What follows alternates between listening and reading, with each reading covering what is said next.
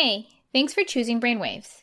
After the episode, take a look at our iTunes archive for other great content, and check out our new website at brainwaves.me. Now, on to the show.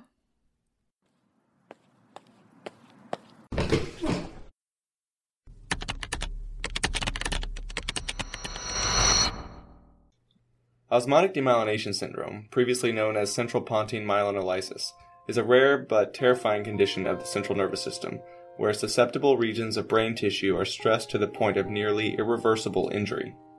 Half the time this occurs in the pons, hence the term central pontine myelinolysis, but there's some substantial overlap with sites of extrapontine myelinolysis. Today on BrainWaves, I'll be talking with Dr. Joshua Vanderwerf. You remember him from the prior episode on the history of American neurology. Welcome back to the show, Josh. Thanks for having me back, Jim. I haven't looked at this in a long time. When was the last time you thought about osmotic demyelination syndrome? Probably when we finished writing this. We wrote this in... Did we do this last year? It's pretty old. Okay. Let's start by first describing what physicians mean with central pontine myelinolysis and why that term has fallen out of favor recently. Well, as you hinted at, the term central pontine myelinolysis is somewhat misleading because there can be more to the syndrome. Adams first described this sharply outlined and symmetric demyelinating lesion in the center of the basis pontis, primarily in alcoholics and malnourished patients back in 1959. This condition was then known as central pontine myelinolysis because of the most commonly reported location of injury, as well as the fact that it entailed a non-inflammatory loss of oligodendrocytes. Not long after the initial report, it was recognized that similar injury was identified in areas outside of the central basis pontis. These most commonly include the midbrain, cerebellum, the lateral geniculate body, but also the external and extreme capsules, hippocampus, and deep gray structures, as well as the cortex. This led to the term extrapontine myelinolysis. Then there was this autopsy series that suggested that isolated central pontine myelinolysis occurs in only about half of cases, whereas isolated extrapontine happened in about a fifth of cases, and there was overlap in a third of cases. Eventually, the term osmotic demyelination syndrome, or ODS, was coined in order to encompass both the pontine and extrapontine sites of injury, as well as the likely underlying pathophysiology of the condition. So what does ODS look like clinically, and when should clinicians suspect it? Clinically, ODS is described as the progression of an initially flaccid quadriparesis with some dysarthria, dysphagia, and pseudobulbar affect, possibly associated with coma or locked-in syndrome, over the course of several hours to even days. All of these features are attributable to the pontine location of injury. However, in cases of extrapontine involvement, it is recognized that patients may have prominent movement disorders such as Parkinsonism or dystonia, as well as neurobehavioral symptoms, including anything from akinetic mutism and catatonia to severe agitation. So essentially, if a chronically ill patient develops these features, or if you're unable to otherwise explain a lack of expected improvement in a patient after critical illness, ODS should be something clinicians keep on the differential. Now, you mentioned critical illness as a major risk factor here for ODS, but we usually think about ODS in the setting of rapid correction of hyponatremia. How do we think that ODS actually occurs in these patients? Again, the initial reports were in primarily alcoholics and malnourished patients. And then following this, there was a flurry of reports that recognized that electrolyte disturbances, mainly hyponatremia, seemed to be associated with this condition. And then it was in the 1980s that animal studies confirmed that the rapid correction of chronic hyponatremia and not the hyponatremia itself seemed to cause this osmotic demyelination. The thought is that the stress of rapid shifts in osmolality in the setting of a chronically hypoosmolar state can lead to the death of oligodendrocytes and therefore the loss of myelin in certain brain regions. Because of this, chronic hyponatremia, which is typically defined as greater than 2 days in duration, clinicians should not raise the serum sodium in this situation by more than 1 to 2 millimoles per liter per hour or greater than 8 millimoles per liter per day. Keep in mind, however, that these values are based solely on animal models and clinical experience. Many experts maintain that there may be no absolutely quote-unquote safe rate of sodium correction in chronic hyponatremia.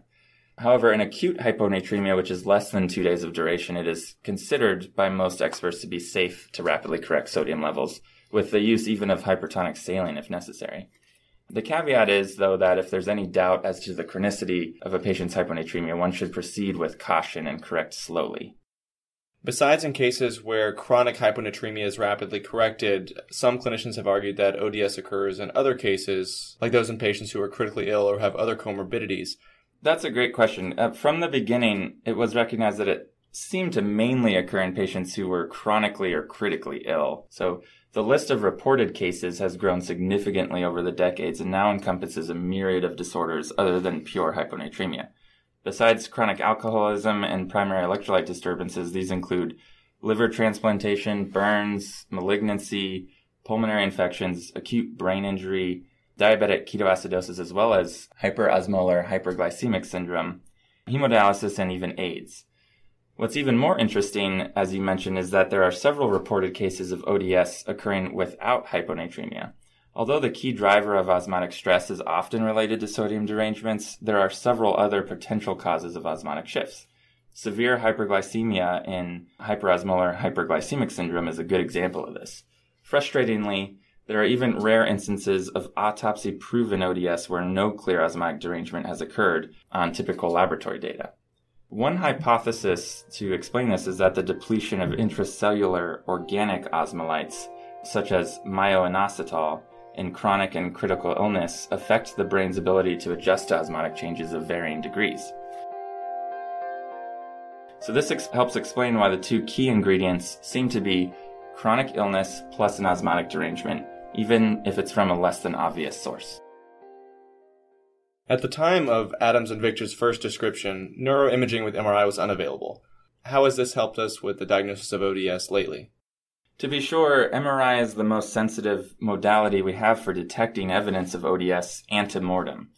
ODS lesions are hyperintense on T2, hypointense on T1, and non-enhancing, but may possibly restrict diffusion. MRI is not perfect, however. One problem is that the imaging findings can be delayed up to 2 weeks. Another is that the extent and location of abnormalities on the MRI do not correlate with outcome.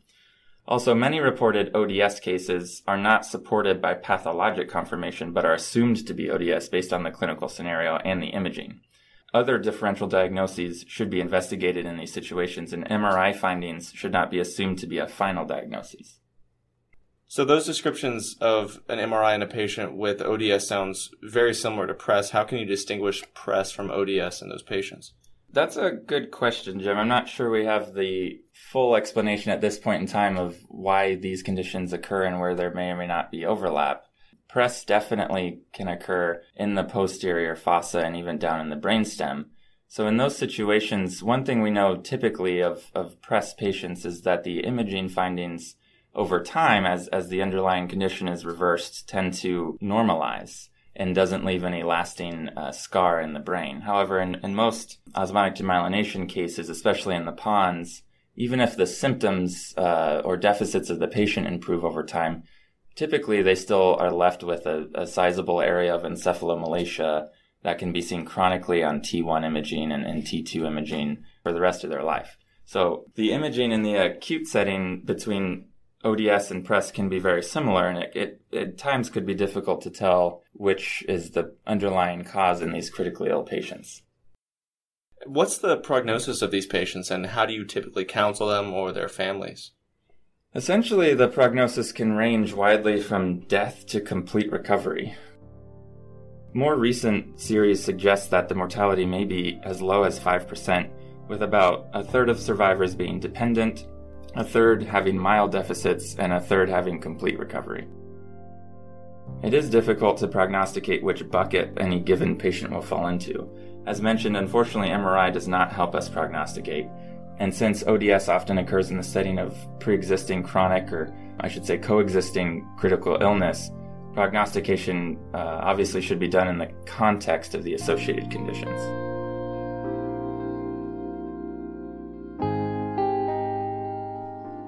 And as a final word, what would you say is the take-home message here? What should providers know about ODS that you think they may not have known? I believe most clinicians were taught that rapidly correcting chronic hyponatremia is dangerous and can lead to ODS. However, there are a few additional key points that we've talked about that I think everyone should keep in mind.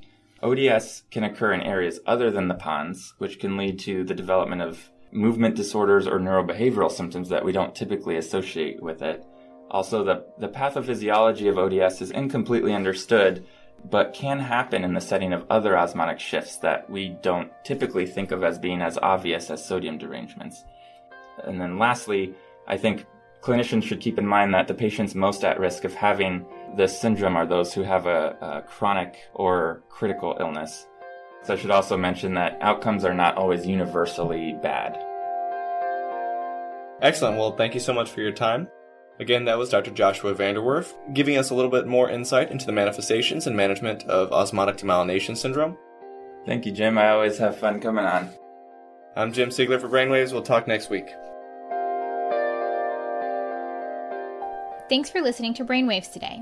If you like what you just heard, you can find more related material on the web at brainwaves.me or find us on Twitter at brainwavesaudio. Feel free to contact us at bweditorialboard@gmail.com. Be sure to check out our iTunes archive for older episodes. This episode was produced by Jim Siegler. Music by Lee Rosevere. I'm Erica Mejia. Join us next time for another edition of Brainwaves.